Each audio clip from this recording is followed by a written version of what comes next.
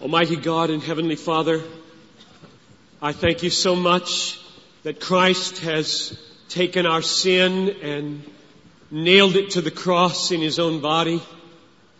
I thank you that He has there put to public shame all the principalities and powers of darkness and claimed a victory over them so that in their time they will be cast into the lake of fire. And now they can take no move beyond what He permits.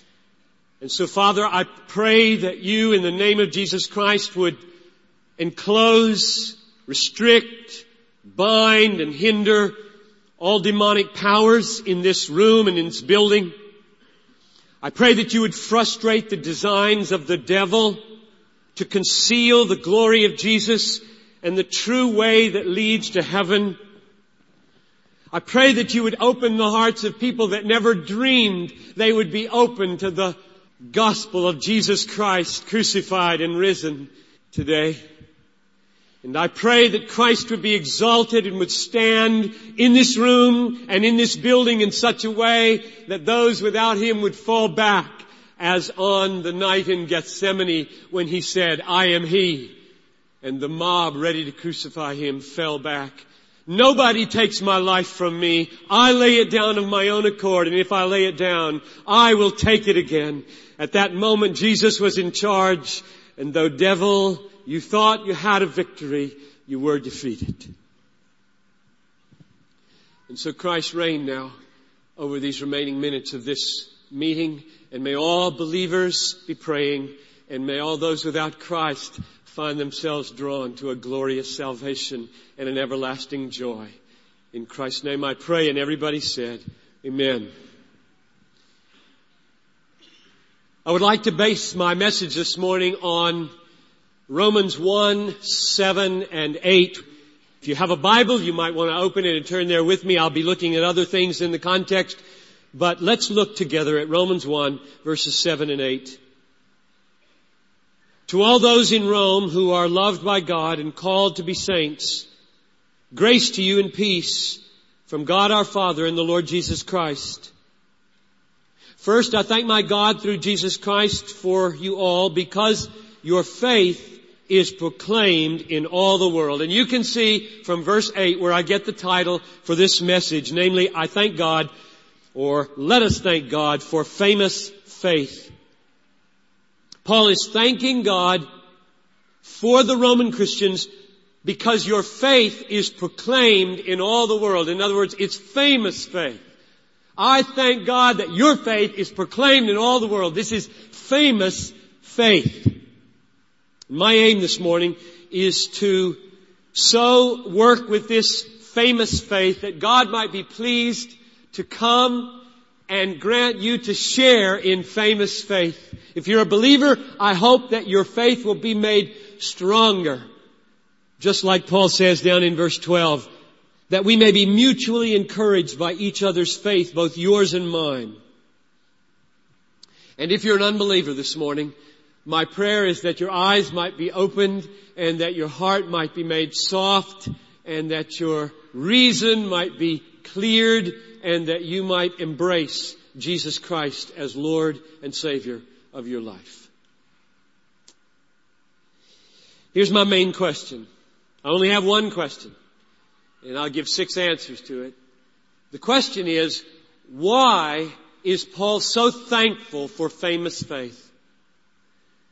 When he says, I thank God for you because your faith is proclaimed throughout the whole world, why is he so thankful for this famous faith?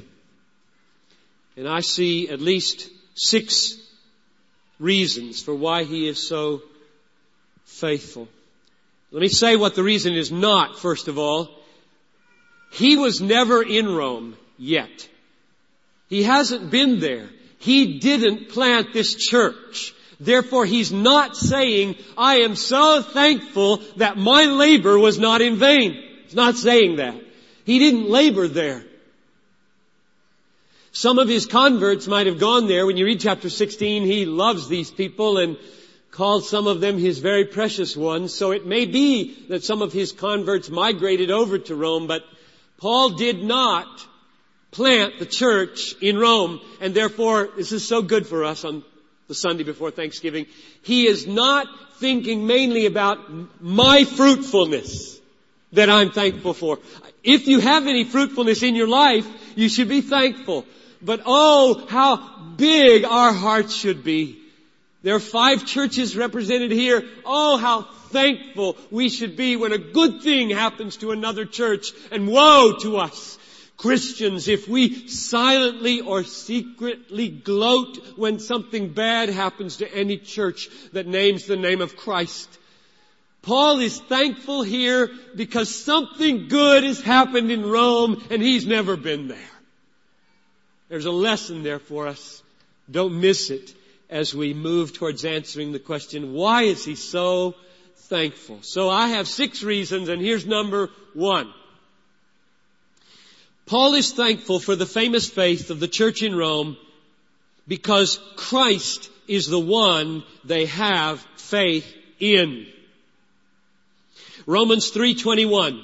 But now the righteousness of God has been manifested apart from the law, the righteousness of God through faith in Jesus Christ for all who believe. Or he even says it more clearly in Galatians 2:16. We know that a person is not justified by works of the law, but through faith in Jesus Christ, so that also we have believed in Christ Jesus in order to be justified by faith in Christ and not by works of the law. The faith he's talking about here is not faith in a vague deity. It's not faith in a spirit medium.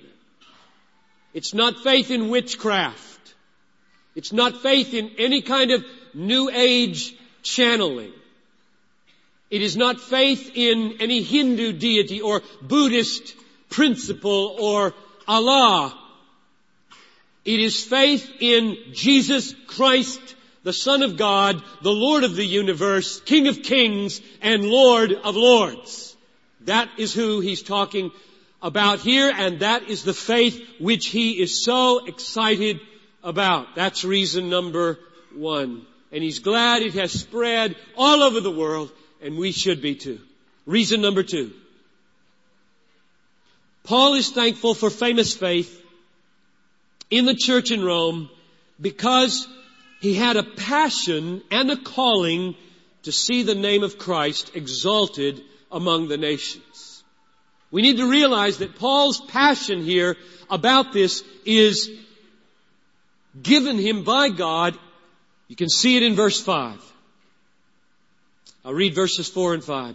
Christ was declared to be the Son of God in power, according to the Spirit of holiness, by His resurrection from the dead, Jesus Christ our Lord, through whom, that is, through this Jesus, now Paul talks about himself and his calling and his passion, we have received grace and apostleship to bring about the obedience of faith for the sake of the name among all the nations, for the sake of His name among all the nations.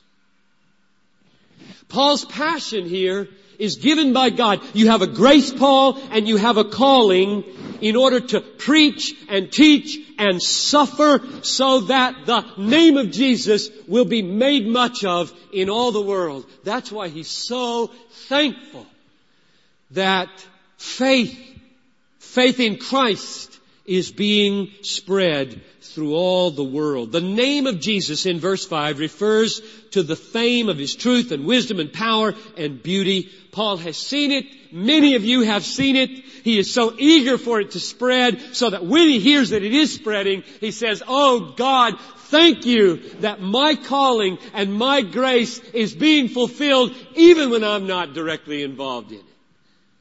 Reason number 3 why he's so thankful for famous faith is this. This faith is well-founded. Faith in Christ is well-founded. In other words, faith in Paul's mind is not a leap in the dark. It is a response to the revelation of light. I'll say that again. Faith for the Apostle Paul, indeed faith throughout the Bible, is not a leap in the dark. It is a soul, mind response to the revelation of light. And this revelation of light is not merely subjective. It is rooted in history, and it is mediated by an objective Word of God called the Bible. We're not cut loose to just have opinions about what spiritual movements might be helpful. Rooted in history, there is a God-man, Christ, living, loving, dying, rising, and then there is a Word in the Bible, authoritative, self-authenticating, by which we test all things, including all the things happening in this building at this very moment. We're not left without a rule and a guideline as to what is true and what is false. Now, why is this so important to stress? It's important to stress because people are rejecting Christianity or Christ or the gospel for all kinds of reasons today. For example, and before I mention these two examples, let me mention that I like getting nearer to the center of downtown. Even though we're pretty close at Bethlehem and the other churches are not too far away, I like moving in on the center. There are a couple of things I know about the center of this town. I know them from personal experience. I know them from yesterday's jogging. And they all reveal reasons for why people reject what I'm preaching right now. One of the things that's true about downtown is downtown, I have friends, I would like to call them that anyway, clergy, preaching probably within a bow shot from here, with whom I have had lunch and been to groups and talked and pled, who do not believe Jesus is the only way to God. And I'm not just referring to Jewish people, but Christian pastors who would hear me say what I'm saying here, that Jesus Christ is the King of Kings and Lord over all lords, and that faith in Him is the only way to be right with God, and regard that as the most arrogant thing I could say in this room. I like getting close to downtown and proclaiming the truth. There is a sense in which nothing is really substantiated. Nothing is really revealed in objective power and certainty. Everything is up for grabs. What your opinion is for you is good, and what my opinion is for me is good, and let every movement stand. Yesterday I was jogging. I know my bearings here. I think, is that north? Doesn't matter. Make it up right if it isn't. And I was jogging down 2nd Avenue, turning onto 9th Street. There's a YWCA housing unit there. And a man who I hope is in this room right now, Jonathan, if you're here, bless you for coming. So I stopped. I saw him reading a book. Smoked a cigarette, reading a book. No filters on these cigarettes. And I turned around and came back and stopped, and I said, "What you reading?" And it was a book about tigers, I think, or something. We talked about it for a while. And then I said, "This is a YWCA Christian." And he said, "Used to be." I said, "Oh, what do you think about Christ?" And tell me, Jonathan, if I get this wrong now. He said, anybody who thinks that an angel came down from heaven, zapped a virgin, and made her pregnant with the creator of the universe has got to be almost insane. I think that was almost his exact words. And I said, And And I made it worse. I said, I think that this Jesus, born of that virgin, grew up, lived a perfect life, and died on a cross for our sins. And he shook his head and he said, I don't believe that. Nobody can die for another person's sins. And then I made it worse. I said, well, I think that God created us and that we sin and that He's angry at us and that we should be afraid and that if we don't believe in Christ, we should be terrified because we won't have eternal life. He said, you people, you're afraid of everything. You're afraid of God. You're afraid of everything, he said. And I said, 10:30 tomorrow morning. You see that building down there? Got a little poke, a dome on top. I'm going to be preaching to 3,000 people down there tomorrow morning. Would you come hear me so I can finish the story? He said, yeah, I'll come. So I hope you're here, Jonathan. I also said, and I say to you now, Jonathan, make a little room for mystery in your mind. And don't call great things insane too quickly. And one of these nights, Jonathan, you're going to wake up and you too are going to be afraid. Really afraid. And your conscience is going to testify to you, you ought to be afraid. Because there is a God in heaven and we are sinners and we're out of step and sync with Him. And if there's no mediator, if there's no Savior, if there's no way to get my sins forgiven by somebody who can take my place, I am lost forever. And you will, I hope and pray, remember that I have proclaimed to you the way of life because Jesus Christ is not a myth.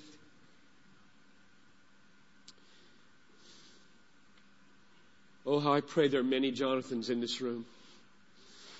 I hope many of you are here. We don't mind if you start by saying, this is the craziest thing I have ever heard in my life. This has got to be a myth. Only imbeciles can believe such crazy things. We don't mind if you start there. We'll listen and then we'll respond and try to give reasons and show that written on the Bible, written on history, written on your own heart are truths that you may have been resisting all your life. The point of that little story is simply that Christianity is not too fantastic. In fact, Jonathan, do you remember you made one little slip while you were talking, and I picked up on it. You said, this is too true to be good. And you meant to say, this is too good to be true. That's really close. That's really close. It's almost too good to be true. That's the way the gospel sounds. That's the way the history of Christ sounds to people. I've talked to people and they say it's just too good to be true. That someone could bear my sin, that I could be forgiven for all that I've ever done against God, that I could have a righteousness that is not my own. That's just too good to be true. I cannot take an hour here to give you a lecture on the credibility of the Bible or the historic authenticity of Scripture. So what I'll do on this point, just before I move on, is simply this. I want to read to you a passage that shows that if you're prone to blow away Christianity or blow away Christ or blow away the Bible, you need to at least hear this. I want to read a few verses from 1 Corinthians 15. This is something else Paul wrote. And what he wrote there was that his own faith and his own revelation and what he's mediating in the Bible is rooted in a personally experienced, historically verifiable sight of the resurrection. Let me read what he wrote. He said, Christ died for our sins in accordance with the Scriptures. He was buried. He was raised on the third day in accordance with the Scriptures. He appeared to Cephas, then to the 12. Then he appeared to more than 500 brothers at one time, most of whom are still alive, though some have fallen asleep. And then he appeared to James, and then to all the apostles. And last of all, as to one untimely born, he appeared to me. Do you see what Paul is doing there? He's beckoning unbelievers. He's beckoning skeptics. Come and listen now. I am telling you that as I write this, there are people alive who saw Jesus die, saw Him buried, saw Him risen, eating fish in a resurrection body, ascending into heaven where He rules now. There are people that saw that, and as he wrote this, the people who read his letter could have gone to check it out to see if it was so. So here's the situation you're put in. As a skeptic, as a doubter, you're put in a position of, I've got to come to terms with whether this man is a liar or crazy or a megalomaniac. And the only way I know to help you do that is to say, go there. Get a Bible. Get a Bible. If you don't have a Bible and you need a Bible, call any of these churches listed here and we'll send you a Bible free. And just read the letters of Paul. There are about 13 of them, and say, does this man sound crazy? Or can he or Jesus in the Gospels win your trust so that you can back up, say, I wonder if that crazy thing about the virgin might really be so. You don't need to start there. Start with Jesus. Start with the kind of person He was. Start with what He said. Start with His analysis of your heart and whether there's anything that rings true there. Start with His assessment of the world and whether that makes sense. Start with the big picture so that it all begins to fall into place, and then it trickles down to, well, that might make sense.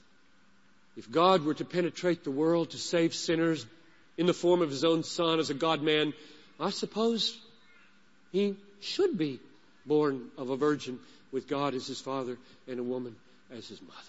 You might arrive there. Reason number 4. Paul is thankful for famous faith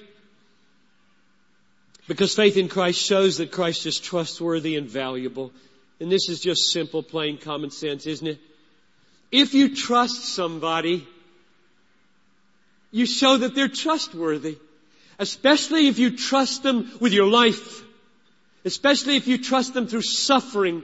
You show that they're trustworthy. So Paul wanted Christ to be seen as trustworthy in the world. And so when he saw faith spreading everywhere, he said, faith will show he's trustworthy.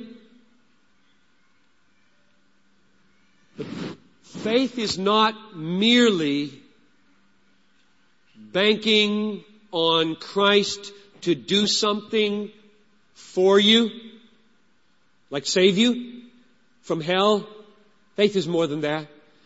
Faith is also an embrace, a receiving, and a treasuring of Christ Himself.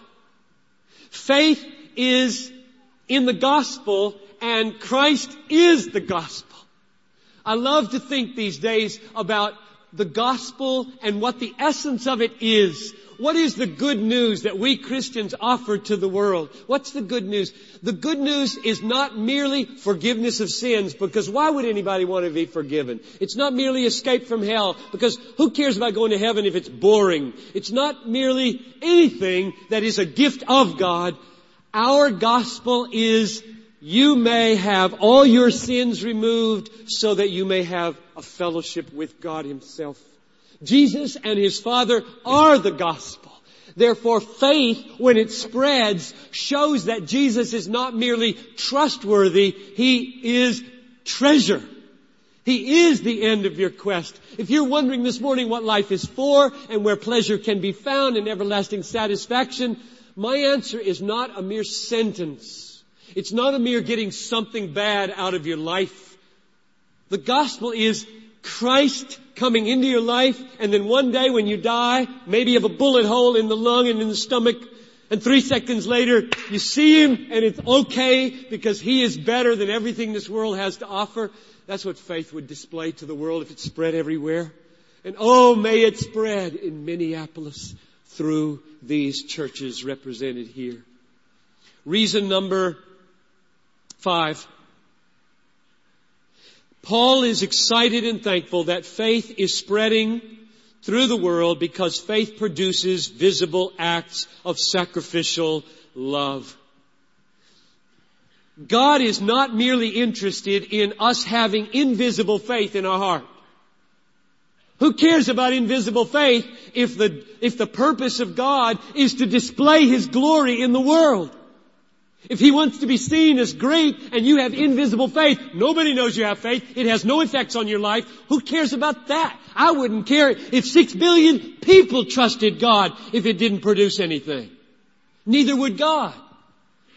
And it doesn't remain unfruitful. And that's why He is so thrilled that faith is spreading. It's because, how does it say it in Galatians 5:6? Faith working through love. Or Jesus said, let your light so shine before men that they might see your good works and give glory to your Father in heaven. The only earthly value of having faith is because it becomes visible in love. Sure, it's faith that is the thing that unites you to Jesus, that gets you heaven and not hell. But here, the evidence that that faith is real is visible acts of sacrificial love. When you love people at great cost to yourself because Christ is your all, the world sees, wow, Christ must be glorious. He must be sufficient. If this person is willing to let goods and kindred go, this mortal life also, in order to love another person and inconvenience themselves, go to another place, do a hard thing, Christ really must be great. And since Paul loves the greatness of Christ, he loves it when faith is spreading and showing that. You know, in the early church, Stephen Neal, who wrote the history of Christian missions, said, every Christian knew that sooner or later he might have to testify to his faith with the cost of his life. In the first 4 centuries roughly, to become a Christian is to become a part of a group that might get you killed. We haven't tasted that in America for 300 years.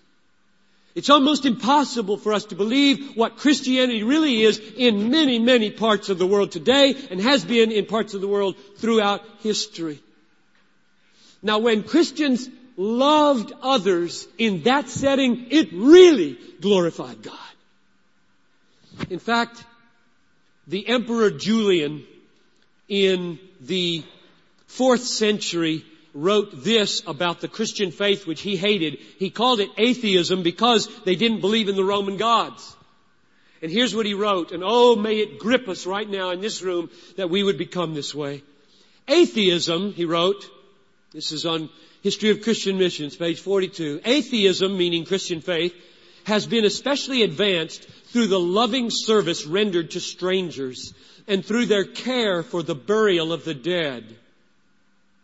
It is a scandal that there is not a single Jew. Now that was a compliment to the Jews who were not Christians as well as Christians. So I want to make sure they get their due here from the 4th century. There is not a single Jew who is a beggar, and that the godless Galileans, that's us, the godless Galileans care not only for their own poor, but for ours as well, while those who belong to us look in vain for help that we should render them. That's the emperor complaining about the loving, sacrificial service of Christians, both to their own wounded, hurt, poor, and the unbelievers. Oh, how grieved I get when I hear Christians hearing somebody quote 1 John, if you don't have any love for your brother, you don't know God. And they say, yeah, but it says brother. It says brother. Like, you don't have to love your enemy. You can hate your enemy and love your brother and have God. That is not what 1 John means. And it's all over the Bible to make clear that it's not. And so may it come true. May those of you who are doubtful about Christianity, may you see Christ come on in and help us be more like Jesus. claiming to be perfect. Christ is perfect. Christ is the reason somebody should be a Christian, not me or anybody else in this room. And I close now with reason number 6. Paul is thankful for famous faith because God gave the faith and He should get all the glory and the thanks for it. Suppose Pastor Brent Nelson, who took the offering here, was driving by my house, which is a little ways away from here, and I was in Toronto, and he saw my wife changing a tire on our car. And he stops, says, "Noel, can I help you?" And he helps her, and the word gets back to me that Brent stopped and helped my wife. And I get on the phone and call Rick Gamache and say, "Rick, yeah, I just wanted to thank you that my tire got changed. Thank you that my tire got changed.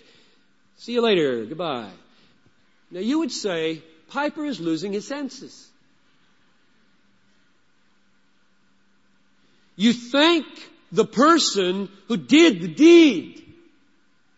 So when Paul says, "I thank you, God, that this faith, this famous faith is so powerful and clear and authentic, it's spreading everywhere," that means something about God's relation to that faith. He did it. He brought it to pass.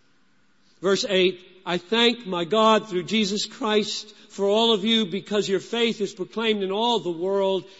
Now, some of you very shrewd and sharp Bible readers might say, no, Piper, be careful. That is not what it says. What it says is, "I thank God for you that your faith is proclaimed." Not that He gave the faith or that they have the faith. So, what it might mean is, I thank you, God. No, he didn't even say that. They did their own faith, and then God saw to it that it spread, and that's what He's thanking them for. Now, the problem with that interpretation is that even though it could stand in verse 8, it can't stand in all the other things Paul says about their faith. Philippians 1:29, "It has been granted to you for the sake of Christ that you should believe." Ephesians 2:8, "By grace you've been saved through faith. That is not your own doing. It is the gift of God." 2 Timothy 2:25, "Correct your opponents in gentleness. God may perhaps grant them to repent." 1 Corinthians 4:7, "What do you have that you did not receive? What then, if you received it, why you boast as though it were not a gift?" 1 Corinthians 3:6. Now here he describes how churches get planted, including the one in Rome.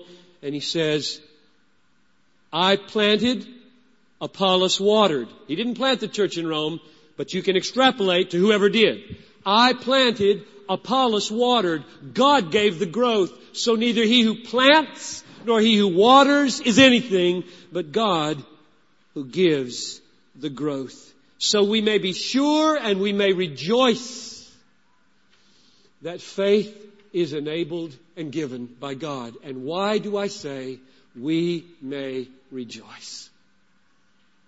For this reason. And I say this to you, Jonathan.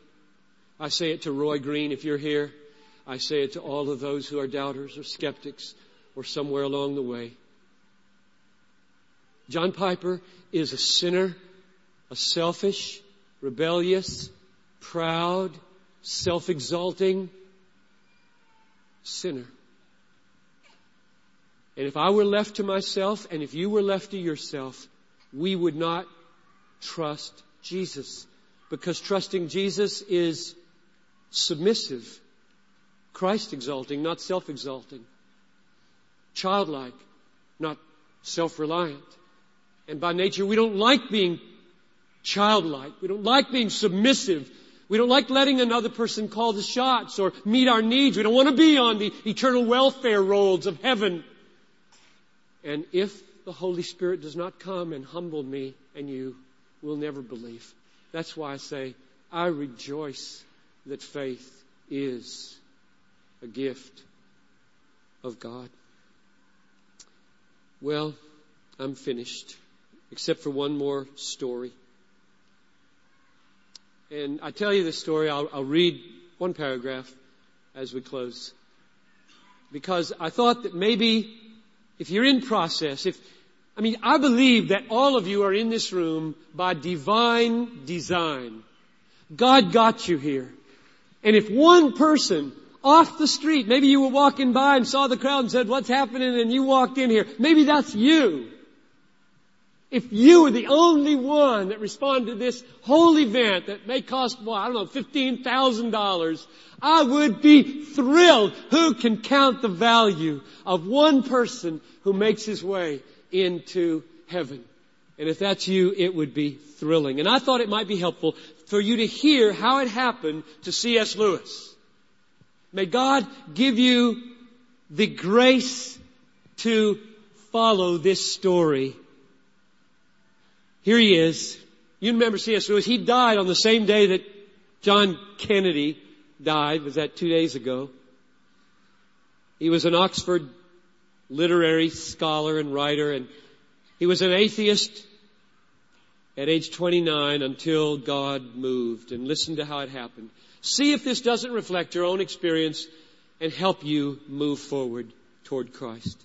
He wrote this: "Really, a young atheist cannot guard his faith too carefully. Dangers lie in wait for him on every side, like a pastor running down 2nd Avenue on a Saturday morning. Who would think a preacher would jog by and stop with a shirt called Providence on his chest and talk to me? Who would think of such a thing?" One must be very careful where one smokes his cigarettes outside one's abode.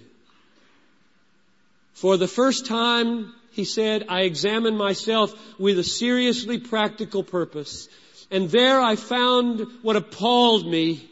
Have you done this? We've all done it if we're honest. "I found there a zoo of lusts, a bedlam of ambitions, a nursery of fears, a harem of fondled hatreds. My name was Legion. How could the initiative lie on my side?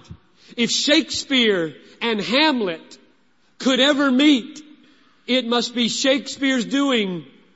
Hamlet could never initiate anything. In the Trinity term of 1929, I gave in and admitted that God was God and knelt and prayed. Perhaps that night the most dejected, reluctant convert in all of England. The prodigal son at least walked home on his own feet. But who can duly adore that love which will open the gates to a prodigal who is brought in kicking, struggling, resentful, darting his eyes in every direction for a chance to escape? I tell you, it is one of the sweetest aspects of the gospel that God saves sinners, some of whom have to be brought in kicking, screaming, struggling, and with their eyes darting in every direction so that they could, if possible, find a way of escape. And there is no possibility. God has cut them all off because He loves us so much. Oh, may God grant that you would believe Him. Let me pray as we move to the end. Oh, Father in heaven, I plead with you that if Jonathan is in the room, he would believe. If Roy is in the room, he would believe. And that all the others here who came doubting or skeptical or unsure would find themselves brought lovingly, wooed, and irresistibly drawn by the Spirit to faith in Jesus Christ and to everlasting joy.